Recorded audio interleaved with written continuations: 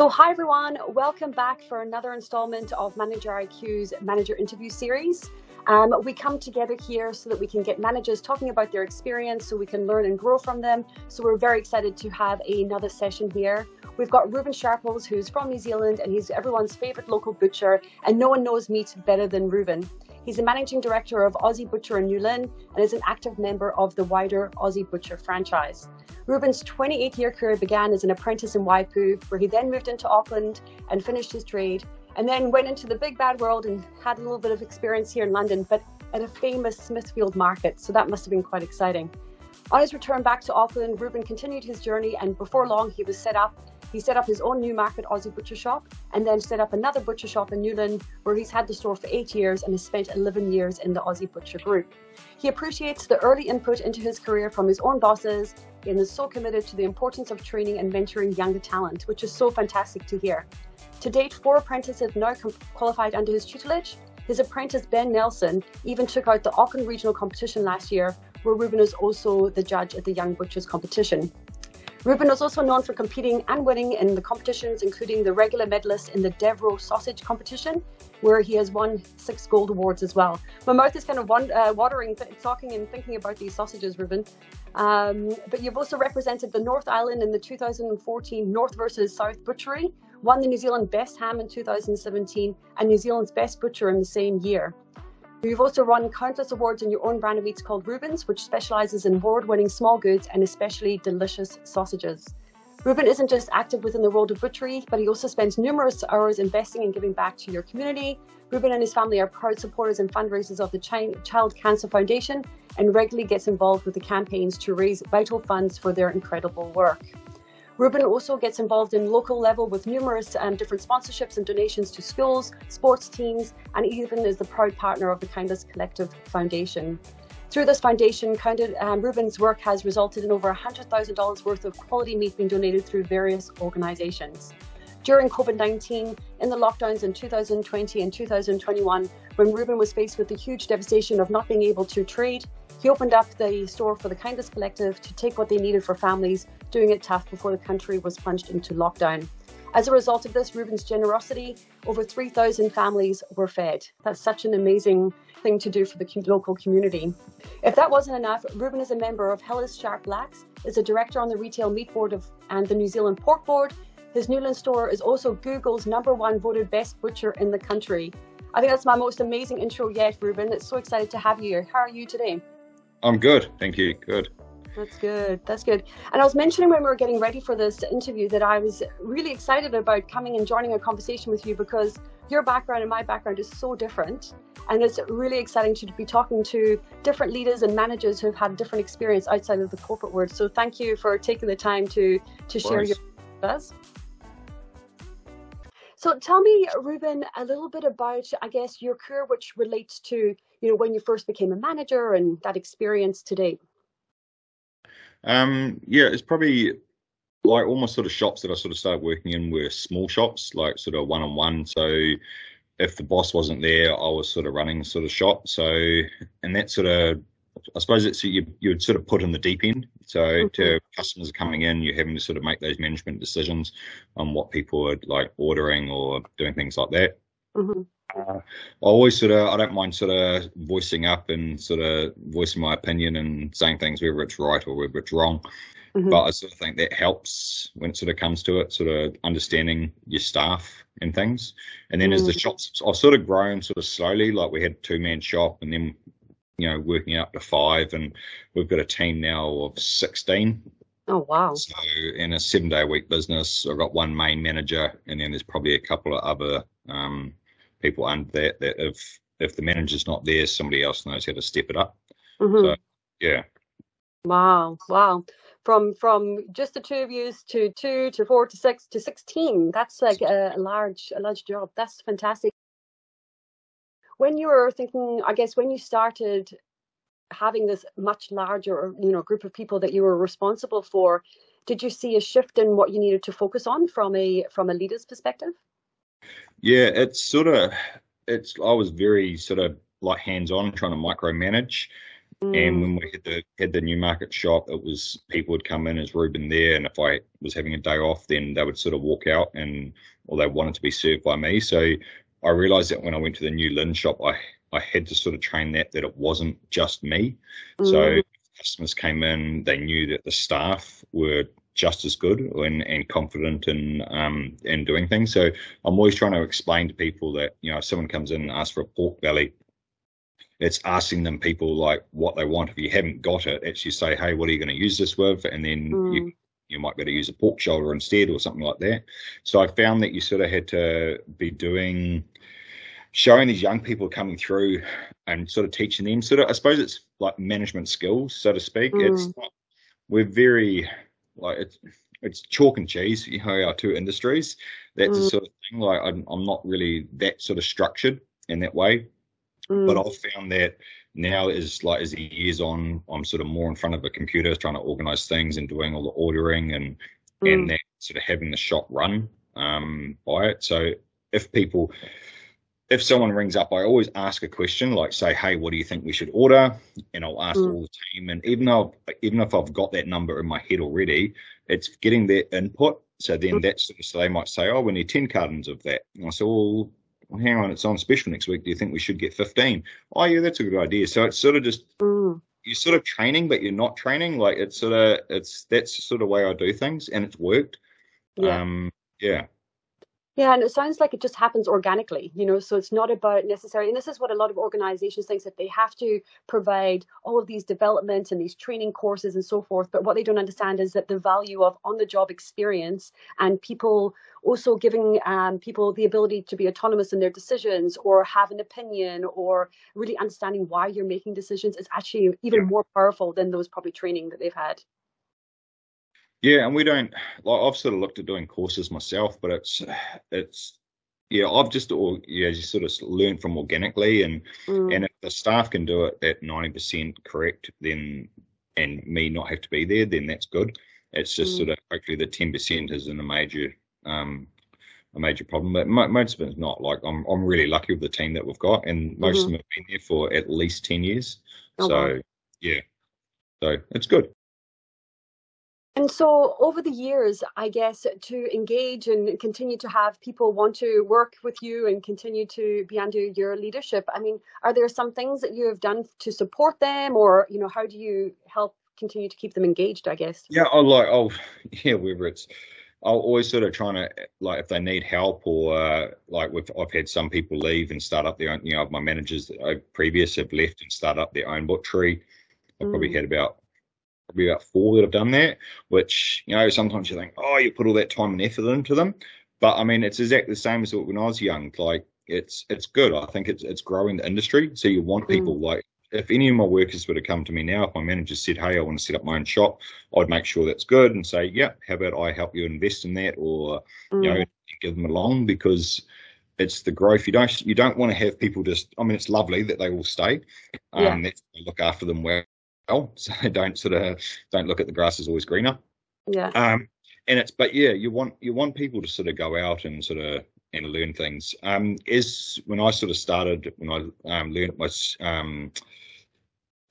stepdad said to me, you can either be a tortoise and put your head out, and each time danger comes you pull it in, or you can go out there and leave your head out, and it might get chopped off, but you're going to learn from that. And that's sort of how I sort of looked at it. Sometimes you've got to make mistakes. Yeah. So it's done us well.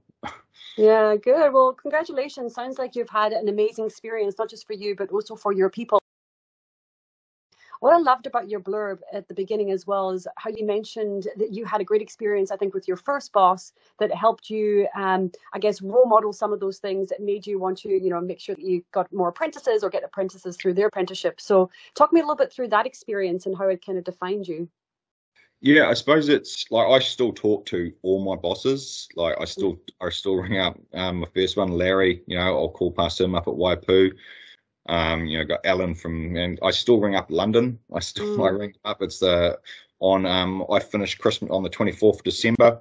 When we finished, I always give them a phone call, and I haven't been what is it, 22 years now since I was last there, and I still ring up every single. It's their Christmas morning, and they'll say, "Well, it's Skippy on the phone," you know. So it's cool that I have that relationship with them, and that sort of helped along that way. So what was the question? I started waffling there a little bit. No worries. I was just mentioning like how your original boss defined you, and particularly when you became a boss yourself and had that role modeling. I think they've always sort of helped when I first went out and we bought my first shop. He wasn't ready to sell. I was always going to buy his shop, but we sort of built it up. So I was just going for a run when I bought the first shop in Coates Ave. Walked in there and bought it off this guy called John Smolesworth.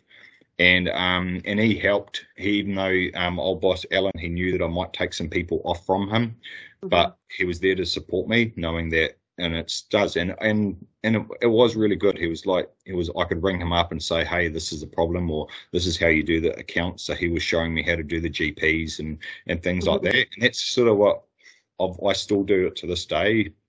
I'll say to anyone, like, I've got a friend up at Mangawai, and I'll sort of help them looking at different ways of how you can make more money. Because if you want people to succeed, like I've always sort of, it's me. I've always felt when I was an apprentice and I'd look outside at Ring Mirror and there's a Ferrari out there, and I was never going, man, I was like, how can I get one of those? And like, so it's sort of, and that's the sort of the way you want people to do. And that's what our franchisor as well wants us. Like we've got all of us sort of fairly young people when we came on and bought into the Aussie Butcher, but he wants us to succeed. He wants us to have nice things, and you get that from working, and there's a lot of support there. And that's sort of why I do, like, I'm vice president now and retail meat board. So it's sort of helping other smaller shops, and through this COVID and understanding how you can growing growing sort of shop. So that's sort of, I don't know, it swings and roundabouts. And that's what a lot of people have helped me. And that's why I always sort of put out there and sort of help younger people as well. So. Yeah. And I was reading this thing and listening to podcasts, as I do to try and just keep myself current. But there's a lot of information that when a person becomes a leader or a manager, they think I've made it, and, I've got everyone that's working for me and they're going to do what I say, and I've, got that. But in reality, it's actually quite a servitude kind of role. You're actually serving others, and you're serving your people, and you're big in serving your industry and just helping people in general. So it's a very different mindset. And I think that even if anyone who listens to this conversation takes that away from this conversation, I think that's quite powerful. It's around how can we help others succeed and thrive and get the things that they want and have the lifestyles that they want. Yeah. And I think it's very hard. Like when you first take on to management, and it is really hard to sort of like say I was always younger. So when I worked for the Mad Butcher, and I was the manager of the back room, and there was older people that were under me, like literally double my age. And it was hard to explain, you're trying to tell someone that has got so much experience that you're still learning from, but you're the manager of them. So it's sort of trying to be able to, it's turning it off too when you can be friendship, or then when you have to be that boss. And that's I think for me, that's probably the hardest thing to do, is that you want to be friends with everyone, but sometimes you've got to do got to tell them off. A few years ago, we've increased in turnover nearly every year, but we came back from overseas, and the accountant pulled us in and said, hey, it's really great, you've increased your turnover by $500,000. It's like, oh, awesome. She goes, but it's your worst year you've ever had in profit. And we drove right into there looking at it, and it was only 2% that we were trying to find, but on our turnover it makes a big difference. And when we went in there, it was found it was just coming down to like wastage. So I had to then start to be telling people, rather than looking, going, oh, there's a little bit of meat on the bones. Oh, don't worry, we're sort of making right money. I don't want to have that discussion of trying to explain to people. But I went to Nigel Latter parenting, and she said it's harder to do the smacking than it is to be smacked. And I sort of thought, and I don't mean by smacking your kids, I just sort of like, it's harder to tell someone off, because when you get told off and you'll just sort of shrug it off. So I just started doing that and just sort of like, hey, explaining to people, you get that piece of meat, take it off the bone, put it on the scale, say it's $2. Okay, it's $2. How many legs of lamb do we do? Oh, you do 50. Okay, times that by 50. Now times that by 100. And I said, you've got that. That's, 2 times 50. So that's it can be like $1,000, $2,000. And that's just off one leg lamb. That's sort of explaining. So once you that was explaining to them that, and that's how you sort of did it. And that's what I do take that. It's it's the hardest thing of my job is when you have to do disciplinary actions. And I don't have an HR department. Like, I am HR. I am so it's everything. Like, problems that are coming to me, whether it be marital or, mortgage, or my car's broken down. It's it's coming on to me, and that's and then that's where it's sort of hard. And that's probably the hardest thing. Like, sometimes you want to be their friends, but you actually have to, lay down the rules sometimes. Yeah, exactly. I've struggled. And it's a common thing as well, and through the Manager IQ's new manager development program, we do quite a bit with regards to having the difficult conversations or managing conflict and those sorts of things. And one of the key things is don't shy away from it, lean into it and realize that you're actually doing them a favor, because they will learn a lesson from that. You'll also understand a little bit more context, because usually if you're going in with a curious mindset, you understand, maybe they had a different cutting method, perhaps, that you didn't realize that they were having. I don't know your world, but I'm assuming that might be the case, and so forth. So it's a really powerful moment, and it could be a defining moment for them, because you could course correct a certain behavior. And I'm sure that lesson they'll learn for now and forever. And then even maybe when they have their own butcher shop, they'll know about, waste management because of these conversations that you've had with them. Yeah, and it's just explaining. I always sort of try and put it into a story. That's how I will talk, trying to explain to them why they should do that. Like one of the young guys at the moment, he's sort of at the end of the day, they might be it's sort of everything's all cleaned up and standing around not doing much, but they're just sort of serving the customers. And I said, look, you need to be sharpening your knife, because I said you're going to be a very good butcher, and you can but the difference, you need to have sharp knives, because that will make you from being a good butcher to a great butcher. Because you're not going to be pushing the meat, you'll be cutting the meat. So just little things like that, and taking the time to showing them. So that's it makes it easier. So then if you're making the job easier, they feel better about themselves, because it is easy to do the whole thing. So it's I definitely you're always having to do things. You're always having to sort of show them how to do things. And then when you got your managers now, he's not as much of a people person as me. So he sort of struggles on that sort of side of things, and that, it's like these guys might not be listening to him. So then you can't just, it's not about throwing your toys out of the cot. Like, our industry was like, you'd go off the deep end and, throw a few F-bombs around and that. But, everyone's a little bit sort of precious now. But my number one thing of interviews, when we were small, I used to ask them what radio station to listen to. Yeah. And if they said a radio station that I personally didn't like, I nearly wouldn't give them a job, which is really this is going back quite a few years. But and that's because I knew that you had to. When we had a small team, we had to have everyone fit, and that's harder. And you'd find that yourself when you're working in an office, that you're getting all these people from all different walks of life, and different religions, different races, like different upbringings, and where they're all sort of based. And now you're trying to have to incorporate like this. So I've got like these young guys that are 27 that love listening to the rock, and that's like out. And then I've got the old ladies that have been with me for like 10 years, 12 years, but they don't want to listen to this blaring music, and the customer does. So it's sort of like, well, to 9 o'clock you can listen to this, and then we're going to this radio station from 9 to there, and it's so it's it's a juggling act, and that's sort of trying to do it. So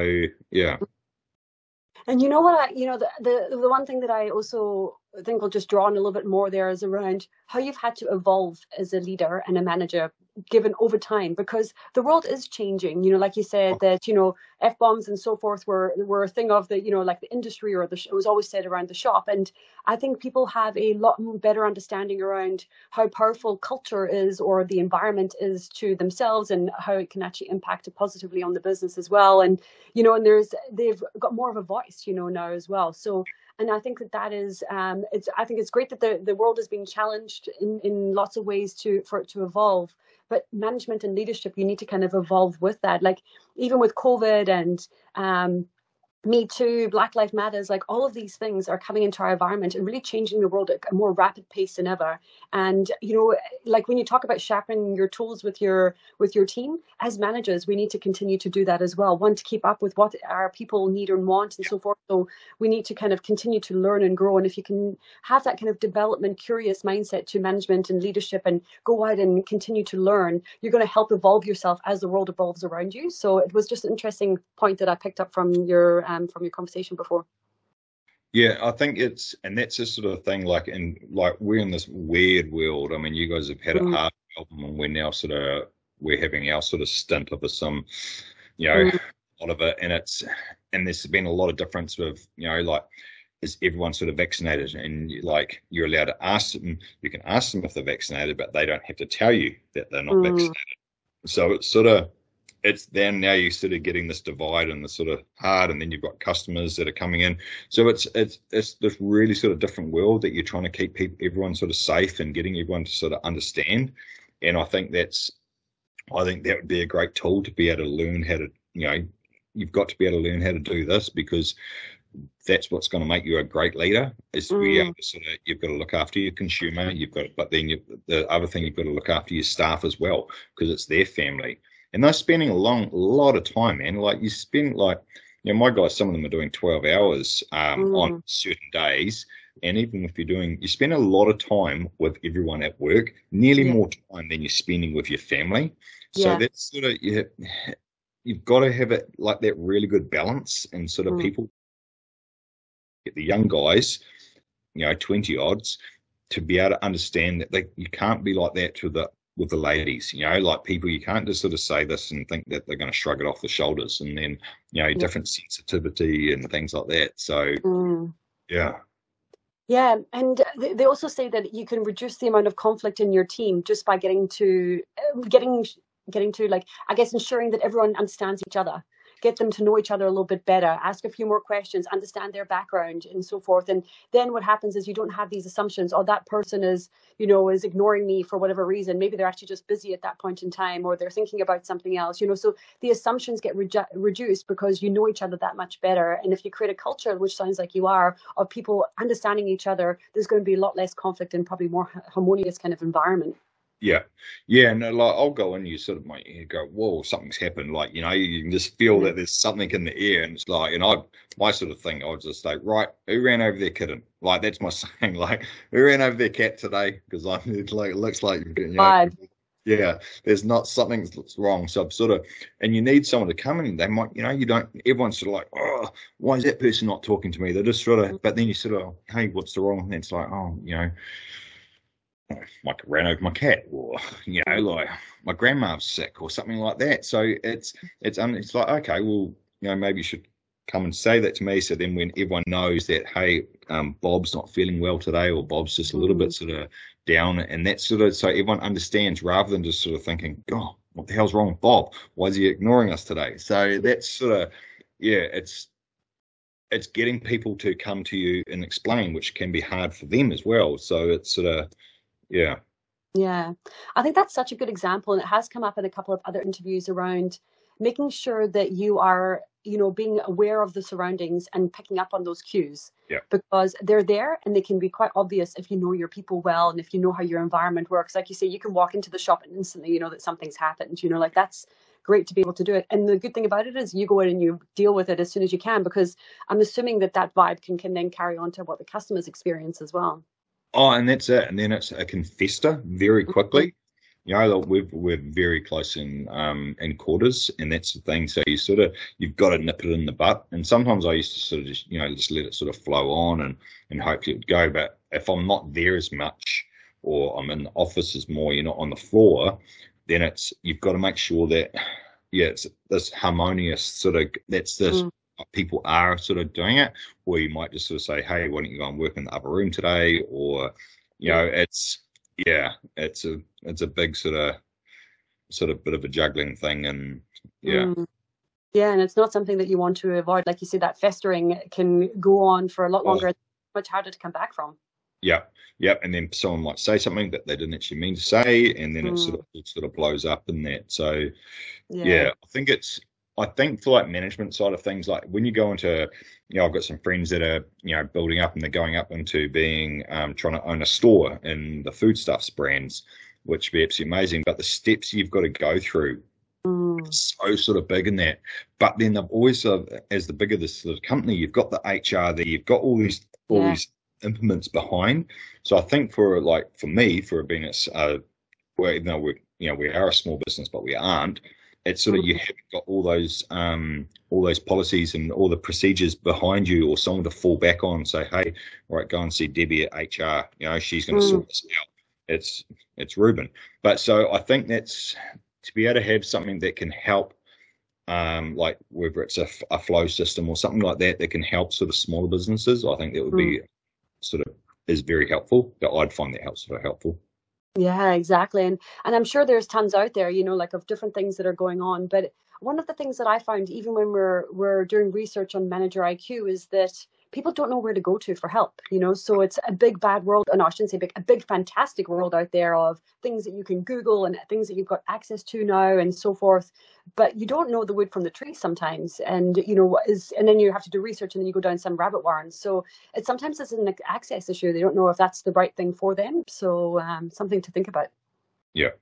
I feel like there actually is a lot of crossovers between your environment and the corporate world, Reuben. It's fascinating, even though maybe the language is slightly different. I think the concepts are there, but like you've answered a lot of the kind of key questions that we're going to ask just organically through the conversation, which is perfect. But before we go, would you have any, I guess, hot tips for any managers and leaders out there to help them as they transition into management or even as they grow as a manager? I would say another thing. It was always question. You're better off to ask a silly question than do a silly thing. That sort of say to my guys, you never stop learning as well. So you always sort of come and ask a question, because if you which can be hard, because then you might be feeling that you don't actually know the answer, and then maybe you shouldn't be in that management role. But if you don't stop asking, then you're not going to carry on learning. Like, you always pick up on different things. And I think with the way that the social is now, like, it's really good. Like, on Instagram, you sort of like, I did a podcast with a butcher in Australia the other day, and it's you're learning from them, and I'll pick up ideas from them. So I think that's the biggest thing, is that if you're in management, always go and speak to someone, like reach out to somebody else, or whether it's through social, or wherever it is, or ask your boss to sort of going along, because that's the biggest thing, that you just don't stop asking questions. That's sort of my first thing. Don't sort of like push it down inside yourself, because then it is going to fester in yourself, and then you'll feel that your ability isn't good. But then it is there. You wouldn't be have been given a management position if you weren't management material. So that's just the thing. Like, that's I think it's sort of, if you've got that job, then that's the job that and everyone is great. Like, as we sort of said, you don't have bad managers. It's just like, actually, you might be a sort of the upper level might be bad or something. So reach out to the sideways or something like that. So Yeah. No, it was something we talked about in our pre-chat around, you were quite fortunate with the fact that you had a boss that inspired you, and it's impacted in the way that you help your apprentices and so forth. But what happens with managers who maybe had people like in front of them, or in upper management, that maybe weren't practicing in a way that they felt where they were comfortable with, or wanted to role model in the same way? And I think it's great advice that you give there, that go out, go to other people within your organization if you have them, go to other butchers, talk to other different people. One thing I found through Manager IQ, just people are so keen to talk to you and share their experience. And, I think inherent as part of human nature, I think we do want to help each other. And so just being a little bit bold, I think, by, going out and putting yourself out there, you're going to gain a lot. And because I agree, with every conversation, you always learn something. And that's the thing. Well, we started a thing, it sort of got put on hold with this whole COVID last 2 years, but it was called Beers and Ideas. So we had like people like, and that's what I've always sort of said, is that I might be, what I'm sort of doing is, as a butcher in a retail shop, is you can get help from someone that's in a new world or a countdown. So it's the industry can come together, and you don't have to just be people always just sort of think, oh, they're my competition. They don't help. But like literally, that's why I went down and I helped a guy down the road, 500 meters down the road, when my shop was shut. I went and he reached out to me because he didn't have any butchers that could cut on the bandsaw. So he's theoretically my competition in the local New World. I went and cut all the stuff because he needed someone on the bandsaw. So and that sort of, it's all good sort of will that like that sort of comes around. So I think you can reach out to all different industries as well. Like it doesn't just have to be like sort of narrow-minded.